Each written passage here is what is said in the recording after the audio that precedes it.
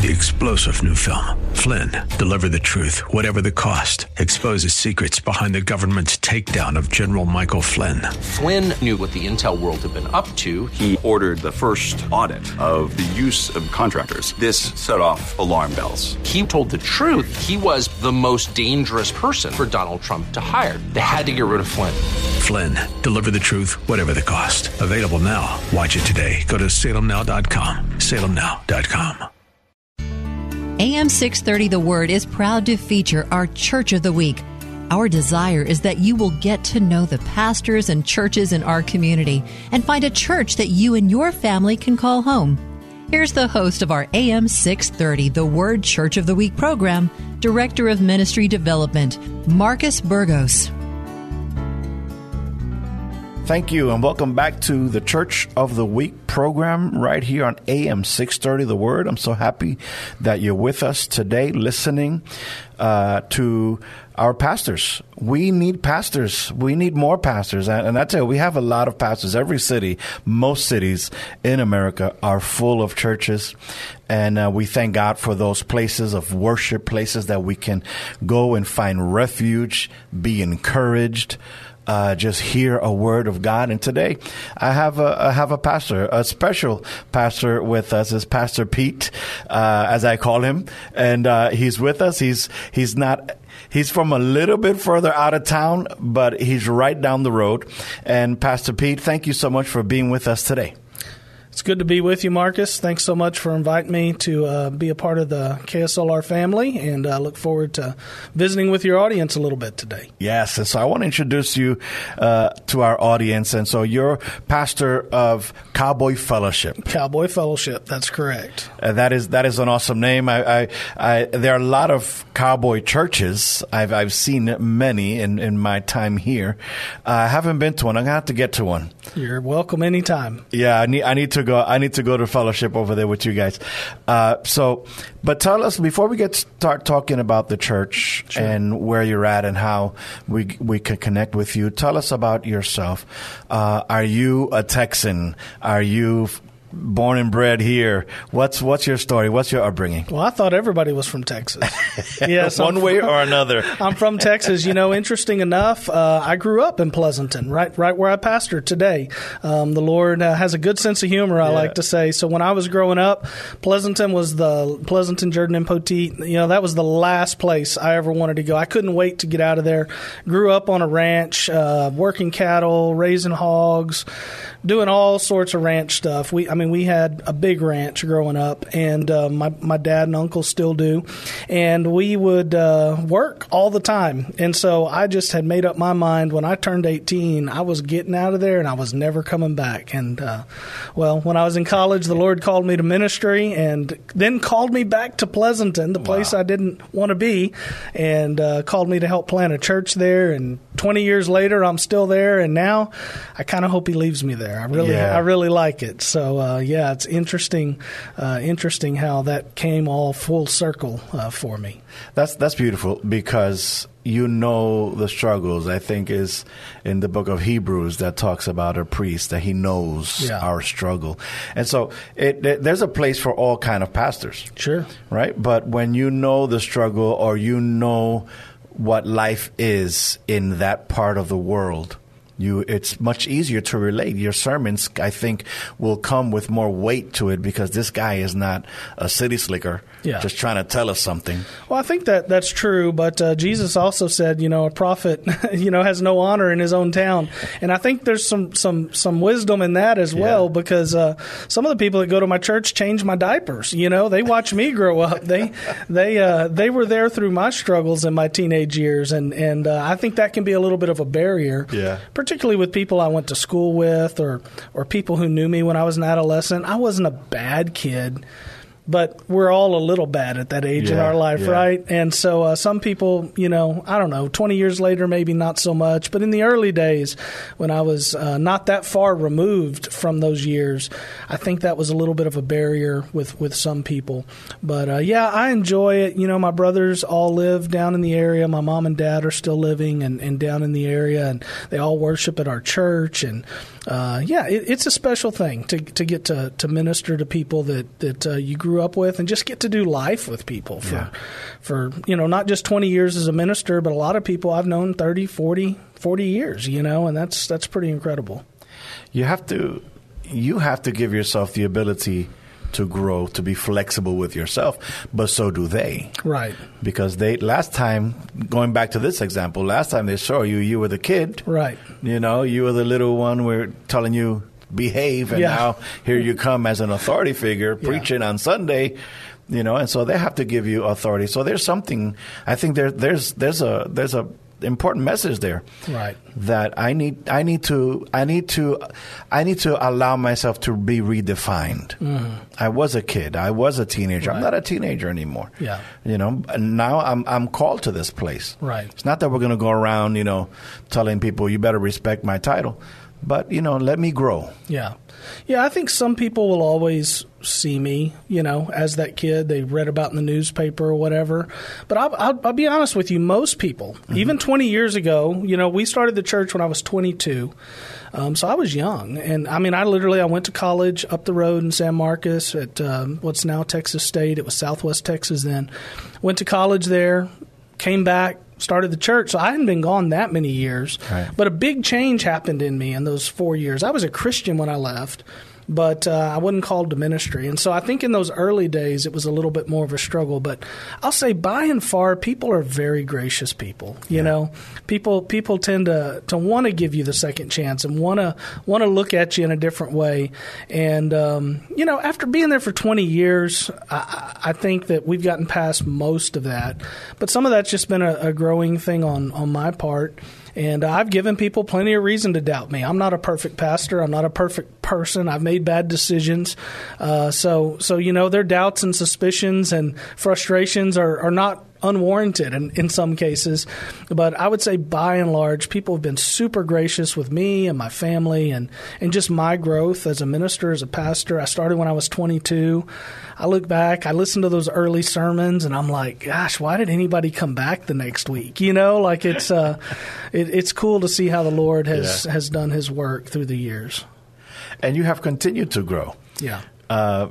And isn't that what we should do? We should not quit on ourselves and investing and expanding, reading, and just because even you've not, I don't mean like that, like even you, but you're from your growth, just leaving what some may say is small town USA, coming back, you're writing books. Yeah. You have a great sized church. The church has grown. Oh, yeah. And it wasn't somebody that passed it along to you. Right. You founded that church. And this is something that your work ethic and your reliance on God and by his grace, all this combination of things have happened where God has really, you have made that part, your town, proud. Yeah. I think people could turn around and say, you know what, I love Pastor Pete. We knew him when, but man, we're sure proud of who he is today. Well, I hope so. I hope I've made him proud. More than that, I hope I've made the Lord proud. Right. I know some people aren't proud of me because as any pastor or leader will have to do over the years, we've had to make decisions, and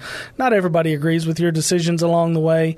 But I think the Lord's proud, and I think he's proud of the work that's happened at Cowboy Fellowship.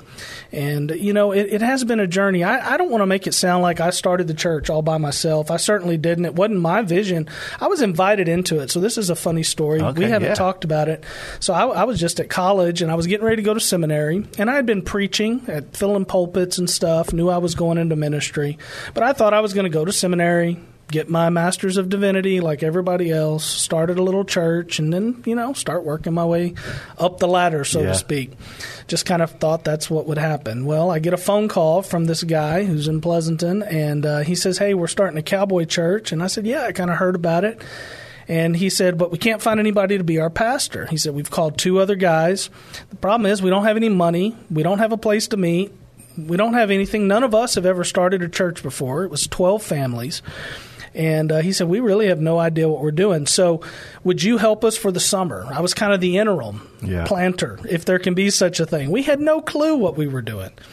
And so we launched, and they came to me on July 4th. We launched at the beginning of May, first Sunday in May. They came to me about halfway through the summer, July 4th. weekend, and we were running almost 300 people, Wow. and we had baptized, I don't know the exact numbers, but I'm going to say over 50 people in, 2 months, basically. And they were like, hey, this is working pretty good. Would you consider staying? And then they called me to be their pastor. And I always joke with people, and I said, they called me to come for the summer, and I just never left. I just stayed there for 20 years. But, God had just planned all that. He had really primed the pump in that community. We had a great group of core leaders in those early days. They had never planted a church. Some of them that were very green in their faith. Some of them were seasoned saints. They had been deacons at other churches and were pretty solid. But they all had an incredible work ethic. They all bought into the mission of the gospel to reach people. We said from the very beginning, we don't want to be a church that's just for cowboys. Like, we want to be a church that's for the gospel. Yeah. And we're going to target cowboys, and we're going to be a cowboy church. But we're a church first, and we're cowboys second, not the other way around. Right. And so, I'm just so fortunate to have always had leaders that got behind the vision of the gospel, not my vision, but Jesus' vision, the kingdom vision.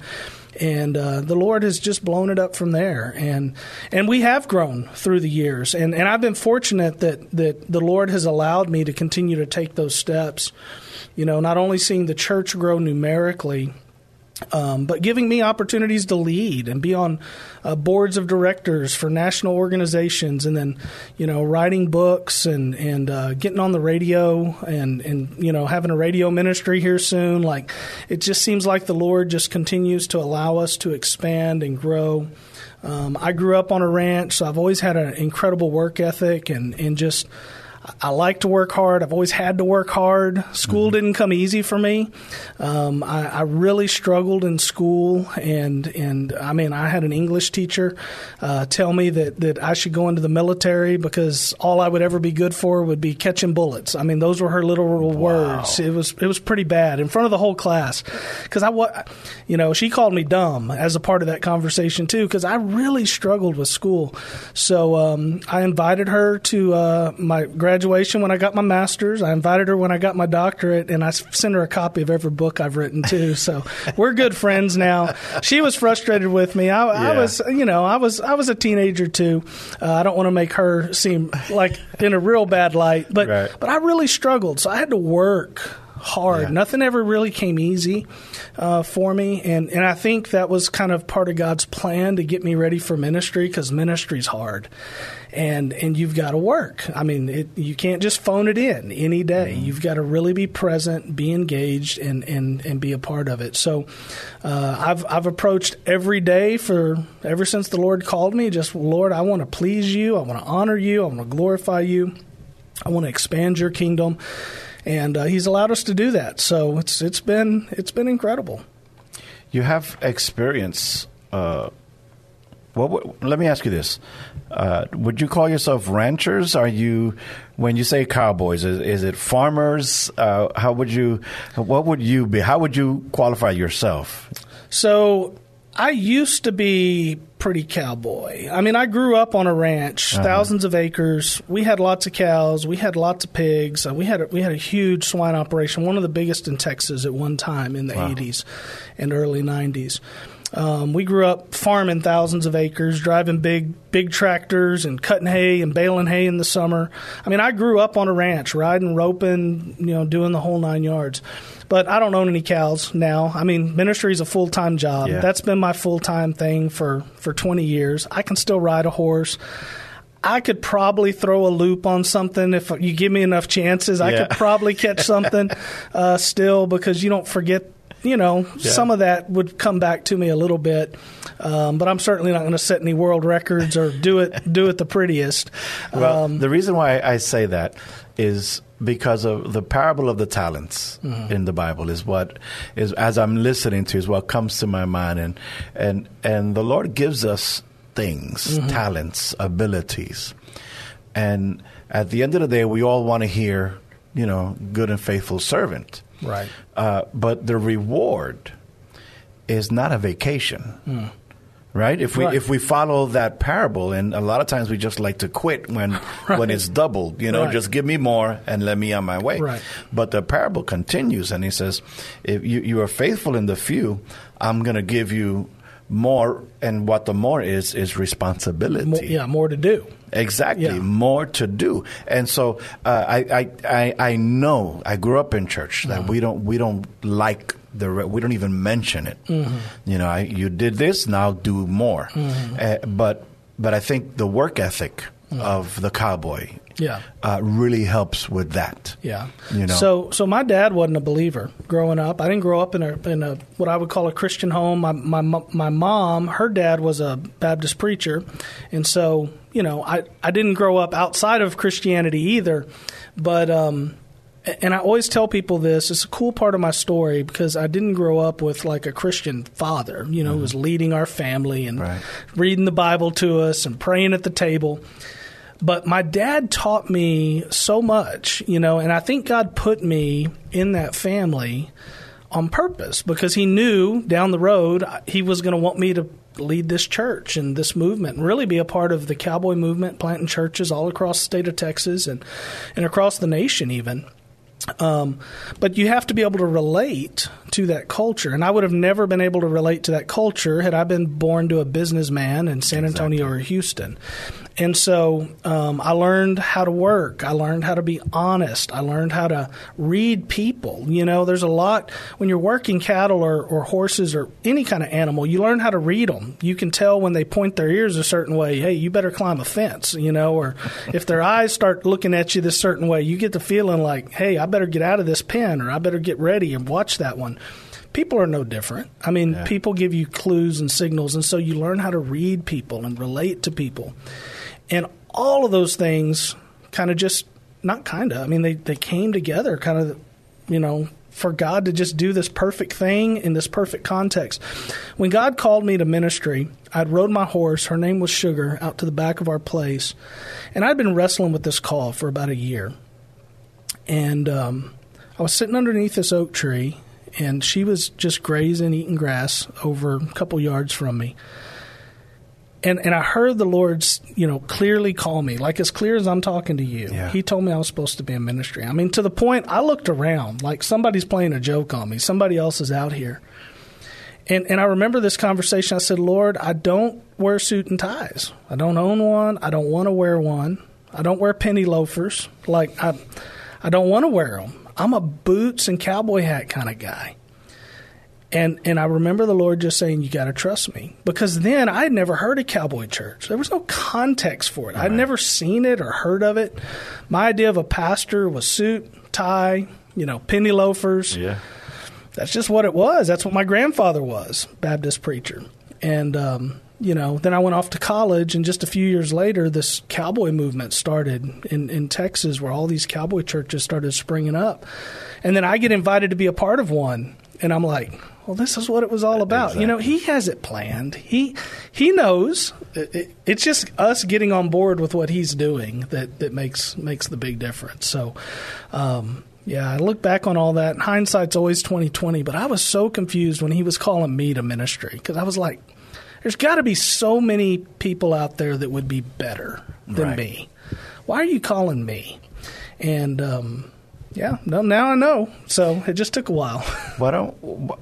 In our listenership, I'm sure somebody is struggling in that same way. Mm-hmm. Maybe they're not under the oak tree. Maybe Sugar is not grazing. Right. But they're struggling, or they're having that struggle in their spirit. I feel like God is calling me. Yeah. What would you tell them today? Well, I'd tell them to go to my website, pastorpete.org, and send me an email, because I'd love to connect with them. I'd love to talk to them. I'd love to hear their story. And then I'd love to encourage them with my own story. And we could talk about this in more detail than we have time for here on the program, but I'd just like to be a resource. We need more ministers, and I believe God is calling people into the ministry, but a lot of people are wrestling with it like, I don't know, I don't think I could do that, or, I don't think I could do this aspect of it. But you don't know what God has for you a year down the road or 2 years down the road. A lot of people struggle with leaving a secular job where they've got retirement and a pension coming their way in a few years, and I get it. Those are all concerns, but I think you need to talk either to your pastor. If you don't have somebody you feel comfortable talking with, contact somebody like me or another pastor and just, visit about it. Ultimately, that's what got me to say yes. I mean, God called me. I know He called me, but I didn't say yes. I was still wrestling. But ultimately, it was through the encouragement of other pastors and me kind of fleshing that call out and them just reminding me again, you can trust God. You can trust God. You can trust God. And finally, I just said, I can trust Him. If I can trust Him with my eternity, if I can trust Him with my salvation, then I can also trust Him with this call, whatever that means. I wanted to be a pilot. I got my pilot's license, started flying just about the time I got my driver's license. I mean, really? I started flying when I was 16 and still fly today. But that was my biggest struggle because I wanted to fly. And a lot of people told me, they said, well, you could be a missionary aviation pilot, and fly missionaries around and stuff. And I thought, man, maybe that's kind of what God's going to do. And nothing like that. But it's so cool because God has still allowed me to use aviation and to fly, even as part of my story. The thing I thought I was going to have to give up, and I did have to give up for a season, God brought back around a whole nother cool story in just this really miraculous way and just said, I'm going to let you hold on to that, but I'm going to use it as well for my glory and to expand my kingdom. So I guess the bottom line is you can trust God. That's what I would tell them. You can trust God. If He's calling you, you can trust Him. Pastor, that's probably I ask that question a lot. I find a way in my interviews to try to ask a question like that. I think that has been one of the best answers, not only because of, what you're saying and trusting God, but making yourself available. Yeah. You are an expert in this matter. Yeah. You took the plunge. You walked into this. Yeah. You took the step. And so, you're listening and you're struggling with that. I would take Pastor Pete up on that offer and find him and invite him for coffee. That's right. You drink lunch. Pastors drink coffee. They do. I don't, but I'll drink something else while you drink coffee. That's a whole other Bill long Miller story. Lite tea or something. Yeah. So now let's talk about the church, about Cowboy Fellowship. Sure. So you got invited to it, and it kind of just, that summer never ended. Yeah, it just blew up and kept going. Fast forward 20 years. Now, we don't run quite 1,000, but we say we're about 1,000. Yeah. We'll be over 1,000, under 1,000. We'll be 850 in the summer, stuff like that. But big church, big ministry. We've started 27 churches now across North America. We've started multiples of that around the world and in other countries. We've sent missionaries out from our church. We send a lot of short-term teams out. Yeah, it's been a ride. We've baptized over 1,000 people in 20 years. Wow. It really has kind of been the summer that never ended. It's not quite as vibrant in the way of salvations and baptisms as the early days. I mean, there were Sundays we had 20 baptisms in those early days. But we still baptize a lot of people every month, and it's been really cool to see God do that and see the church expand and His kingdom expand. Where are you guys at? How do we communicate with you? Yeah, the best way, in the modern day is websites. Cowboyfellowship.org is our church website. Maps and directions are all on there. But we're between Pleasanton and Jordanton on FM 3350. If you're coming out of San Antonio, and you can take 37 or 16.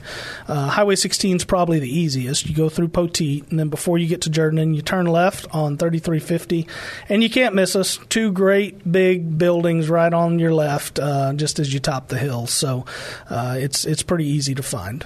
What time is service? 8:30 and 10:45 on Sunday mornings. We're also live on Facebook and YouTube every week. So if you want to check it out online before you make the trip, or if you're homebound or in a nursing home or something and can't make it, we'd love for you to join us online. Facebook and YouTube are pretty reliable. We're out in the country, and so we have a wireless internet provider. And if there's a bad rainstorm or some other technical glitch, there are a couple of Sundays a year our feed's not up, but it's normally there. What is a service like? Describe to me what it's like to be there. It's not any different from most other evangelical Protestant services. We start with announcements, just like every other church. What's coming up? What's happening? What do you need to know? We do some worship. We have a blended worship. We'll do some hymns and more modern contemporary worship. We tend to have a fiddle and a drummer and acoustic guitars and stuff like that. It's got kind of a country feel to it, but they're songs you'd hear on the radio, the modern stuff, and they're hymns right out of the old hymn books. So it's a little different kind of worship, but I think people enjoy it. And then we go into a message. I preach, from God's Word, and I tend to preach in series. I wouldn't say I'm not an expository. Like right now, I'm going through the book of Proverbs.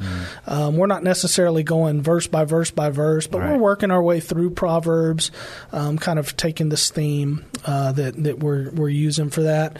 So you're going to hear a good, biblically solid message, and then we're going to close with some prayer time and a closing song, and we head out. Pastor Pete of Cowboy Fellowship. And Pastor Pete, thank you so much for being with us today. Thank you, San Antonio. God bless you. Go to church on Sunday.